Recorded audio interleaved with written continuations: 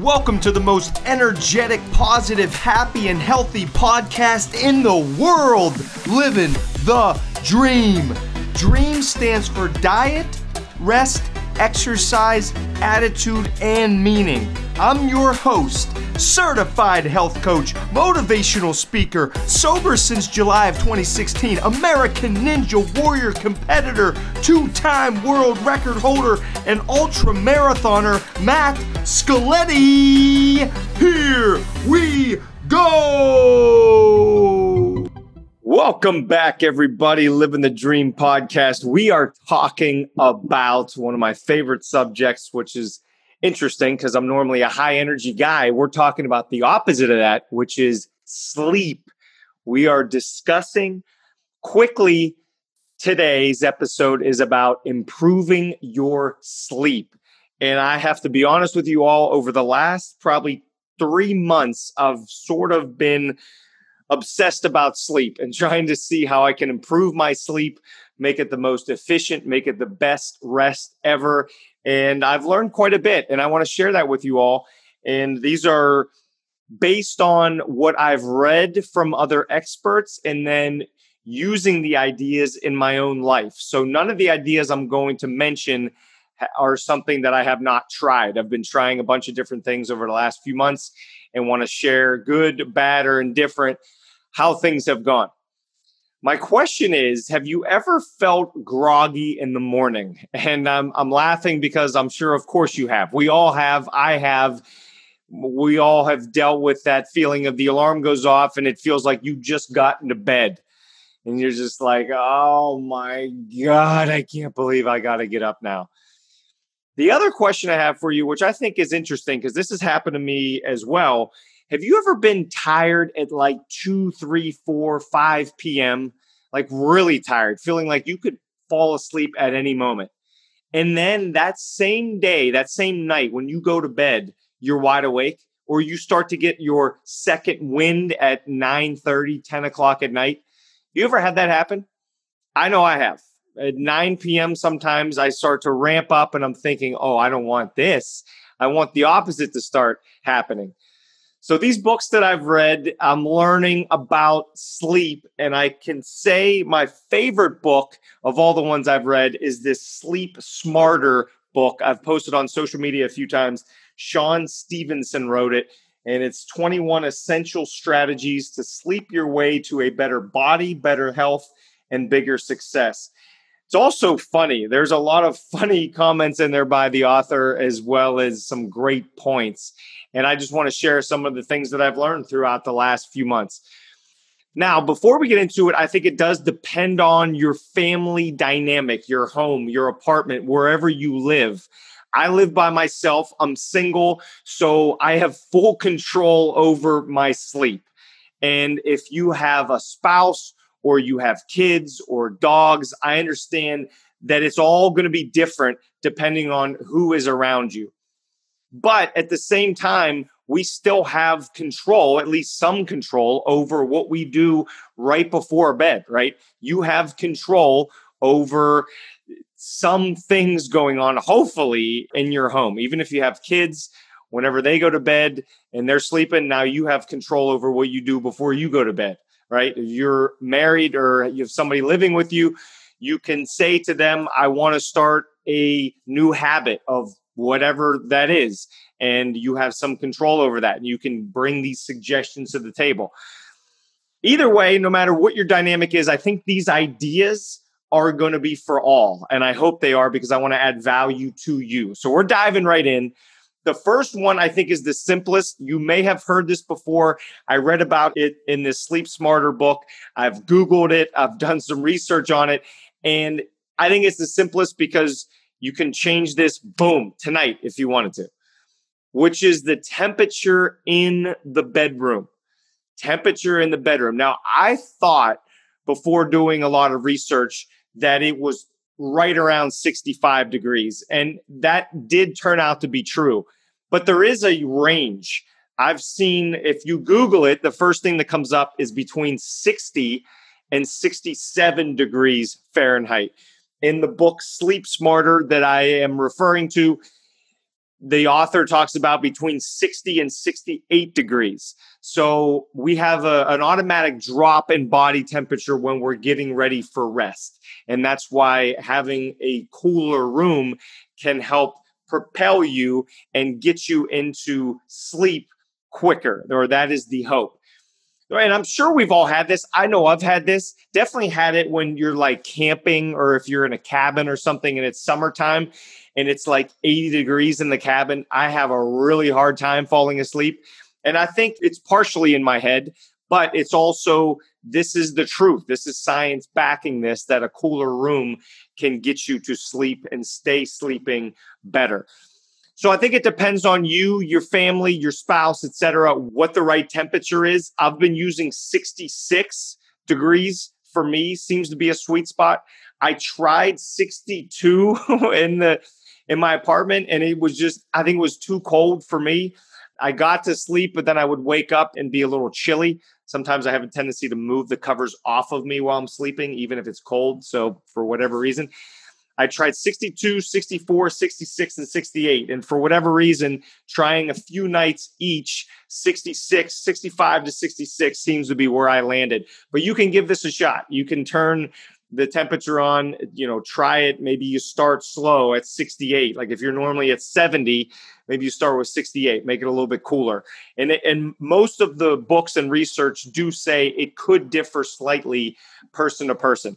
I think that was the quickest one that you can, boom, try immediately. I mean, it takes 5 seconds to go over to the thermostat and lower it or raise it, depending on where you are, and give that a shot. So that's number one. Number two is the one that I may spend the most time on because it has impacted me the most by far. It's been a huge difference in my sleep. And that is, again, I'll reference this Sleep Smarter book, and Google will say something very similar to this, I think. And this might be the hardest thing to do, but I'm going to say it anyways, shutting down electronics 90 minutes before bed. Now, full disclosure is I am shooting for at least 30 to 45 minutes. And I've been hovering right around an hour. Typically, I'm in bed around 9 to 9:30. On my phone, I have an alarm that goes off at 8:15.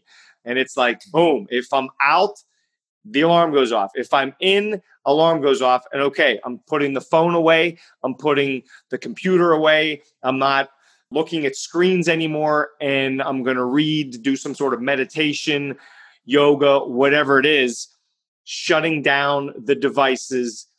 Again, the book quotes 90 minutes. Maybe you can start at 30 minutes and work your way up. I'm shooting for 60 minutes myself. It has made a massive impact on my sleep. And I don't know if this is in my head or it's actually happening, but over the last month, at least a month, a little bit longer than that, I have had no electronics in the bedroom. And by the way, one way to do this, and a lot of these books suggest this as well, is to buy a cheap alarm clock and put it in your bedroom. Only because then, how many times have you looked at your phone to set your alarm and then 20 minutes goes by because you're scrolling Instagram or you're on, you're looking at the news. And now if you're looking at the news, you're probably stressed out because you're seeing all the bad things that are happening in the world. And now it's even harder to fall asleep, right? So if you have an alarm clock, you can't look at the news on the alarm clock. I'm talking old school $10 alarm clock, and you can use that in the bedroom. That's something that I believe works. Now, I know that some will say, because this has happened to me, what if the electricity goes out? I understand that. You could have a backup on your phone, but not bringing the phone in the bedroom has been a huge help for me. And I want to say this, just because I want to be transparent with everybody. When I started living alone again, I fell into a habit that I used to do like 12 years ago, which is I would put a screen on, and now it would be an iPad, and I would watch a comedy show before bed. I would be laying in bed with the iPad probably 2 feet from me and watching a comedy show. And I thought in my head, it just put me in a good mood, and I would start to trail off like 20, 30 minutes into the show and then shut it off. Well, it was forcing me to stay up longer than I needed to stay up. The sleep was worse. I'm looking at the blue screen that was right in front of my face right before bed. One of the massive shifts that I made, And it's because of the reading about this and learning the importance of getting this sleep and how it could be affecting my daily life, my attitude, my mood, my health, etc. This artificial blue light emitted by these screens triggers your body to produce more daytime hormones, aka like cortisol, and it disorients your body's natural preparation for sleep. That's the research. There's a study in Boston. It is talked about on Google as well as in these books. People who use an iPad before sleep, like I was doing, but they were using this to read. If they're using an iPad before sleep to read versus somebody who's reading a physical book, the differences in their sleep was staggering. And it's obvious, but the people that were using the iPad in the bed before sleeping didn't get to sleep as fast, didn't have as good of sleep as somebody that was reading a physical book. It was a huge difference. And I took this to heart and I thought, okay, I need to start reading a physical book and not watching a comedy show or not reading on the iPad, getting rid of that blue light. Again, I'm doing a minimum of 30 to 45 minutes before bed. And it's just been incredible. First off, how fast I'm falling asleep. And I like to read. Normally, I read sitting up in a good posture because I will get tired if I read. So now reading a book in bed, I'm talking within 5 or 10 minutes, I'm fading and then I shut the light off, boom, and I'm gone. It's amazing. I just can't believe how much quicker I've been falling asleep and how much better I've been staying asleep throughout the whole night. So that's the main key. We're going to move on to another point, but shutting down the electronics, let's say 60 to 90 minutes before bed. And I think that can be the most challenging one, especially with the phone. We all know what's going on. Technology is everywhere. But I think if we take that seriously and you can get to sleep faster, if you take up this one, I mean, you think about it. You have all day and a lot of the night to be on your phone, right? If you wake up at 6 a.m. and you go to bed at, let's say, 10 p.m., right? You have until from 6 a.m. to, let's say, 9 p.m. to be on your phone, to be on the computer, to be on the iPad, right? Give yourself that last hour for you. And whatever the idea is, and there's been studies that show that people have a hard time figuring out what to do if they're not looking at a screen. That was it was kind of funny to see the study. People were kind of confused, like, wait, I can't watch Netflix. I can't be on my phone. I can't be on my iPad. Like, what else is there, right? You can read a book. You can meditate. If you're into it, you can pray. You can just close your eyes and think. You can journal. Many different things you can do besides having a screen. And I think this is what I've noticed in myself, the most powerful one that I took from these different books. That's number 2, shut down electronics 60 to 90 minutes before bed. Number 3 is to reframe your idea of sleep. Reframe my idea of sleep. I thought this was the most interesting one because I never thought about this before, and we'll see what you think about it. So, and I think this said it in more than just this Sleep Smarter book, but reframing your idea of sleep. So instead of seeing sleep as some obstacle that we have to work around, right? Thinking of it like, oh, I have to sleep, right? Almost like a chore, almost like a negative thing.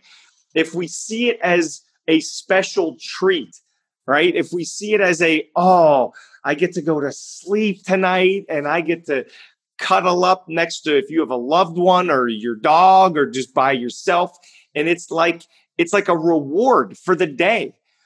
And that reframe, and I've been using that in conjunction with the reading a physical book before sleep. It's helped me. It really has helped me reframe it. Instead of thinking, okay, I have to sleep. Like, let's schedule this out. It's like you're as excited about this as you are a boring meeting. That's not good. Now seeing it as a reward, seeing it as I'm going to rejuvenate my body. This is a great thing I'm going to do for my health. It's been a big differentiator for me. I don't know if that will help you or not. I hope it does. But reframing your idea of sleep and how you feel about it could help with sleep patterns. So those are the 3 talked about on improving sleep. The temperature in the room, that seems to be the quickest and easiest one, especially from the feedback I've gotten from some of you. Shutting down electronic devices 60 to 90 minutes before bed, reframing your idea of sleep. A couple random tips that I noticed from some of these different books. One of them was fascinating, and I'm sure a lot of you know this, but getting sunlight, science has proven this, that getting sunlight can help with your sleep. And from the research that I've seen in these books, morning sunlight can be the best time. And I don't know that it's matters if it's not a bad thing to go out in the afternoon, but it said the morning sunlight, and I don't remember the exact reason why it was the morning versus afternoon or evening on why that was the best, but studies have shown 30 plus minutes of getting sunlight outside during the morning or during the day can be very beneficial to your sleep pattern. And I think even if it's 10 minutes, I love going outside for a walk midday, like at 11 a.m., noon. It just rejuvenates me for the second half of the day. One final thing, which I thought was fascinating because I did not know this, is the sleep cycle. The average sleep cycle is 90 minutes long. So if you slept for 90 minutes, you could get one sleep cycle in. So if you sleep, so it's an hour and a half. You sleep for 3 hours, that's 2 sleep cycles. You sleep for 6 hours, that would be 4 sleep cycles. And this book, Sleep Smarter by Shawn Stevenson, makes the claim, and this is what I thought was really interesting, that you want to be careful of waking yourself up in the middle of a sleep cycle. So if you think about it, 6 hours of sleep is 4 90-minute sleep cycles, right? 7.5 hours of sleep is 5 90-minute sleep cycles. And he was making an interesting claim that it's almost better to sleep 7.5 hours than it is to sleep 8 hours, because if you sleep 8 hours, that would wake you up in the middle of the 6th sleep cycle. If you sleep 7.5 hours, it's exactly 5 sleep cycles. I've tried this, but I haven't seen a huge difference between getting 7.5 hours or at least trying to fall asleep and giving myself 7.5 hours versus 8 hours. I haven't seen a huge difference, but maybe it's different based on each individual. I thought that was interesting, but the most across the board, it shows the average sleep cycle is 90 minutes. And I thought that was interesting. Okay, last tip. I think you probably already know this, but I'm going to throw it out there anyways. Caffeine curfew, having a caffeine curfew. It seems like across the board, giving yourself a minimum of 6 hours of cutting the caffeine off before you go to bed, and some will show 7 to 8 hours, that can affect sleep. So if you go to bed, let's say you go to bed at 9 and you have coffee at 2, 3, 4 p.m., that could affect your sleep patterns, according to studies and according to these books. So there you go. There's a few little bonus tidbits in there. The takeaway I would give you all, as we always end this with a takeaway, try one of these ideas. I can't even begin to say how impactful this has been on not only my sleep, but as we all know, the sleep affects everything. It affects everything. And I think saying excuses, which is what I did for years, like, I don't want to learn about this sleep stuff, or I have kids, this sleep stuff, it's never going to happen until they graduate high school. It can happen. There are ways to improve sleep, no matter how many kids you have. If you have a spouse, if you have dogs, I think there are ways, if you stay open-minded, that you can improve your sleep. And again, I mentioned it before, but just to tell you, the most powerful one that I've noticed is the screen time. Shutting off the screens a bare minimum of 30 minutes before bed, and it's been consistently 60 minutes before I go to sleep, has been a huge difference in my sleep. And I still can't believe, I'm still sort of in shock at how quick I'm falling asleep when I shut off all electronics an hour before bed, and then I read for 10 minutes right as I'm laying in bed. It's just incredible how my sleep has improved. My energy has improved during the day because the sleep is better. My workouts are better in the morning. I feel more refreshed. It's just changing. It's changing me in a positive way. I hope you got some great info out of this. I just wanted to add some value. I feel like I've learned a lot, and I just wanted to hopefully give you a couple tidbits you can use in your life. I hope this helped you. I hope you're sleeping great. I hope you sleep great tonight, and I hope you got something out of this. We will see you all next week. Thanks for listening. Have a wonderful next 7 days. Thanks for listening to another episode of Living the Dream with Matt Scaletti. I'm so grateful for you. Please share this podcast on your social media so others can benefit from this valuable content. Also, please subscribe to my podcast because if you aren't, I am watching you. Check me out on social media and message me if you need me as your keynote speaker at Matt Scaletti on social media. I respond to all messages. Thanks, and I love you so much.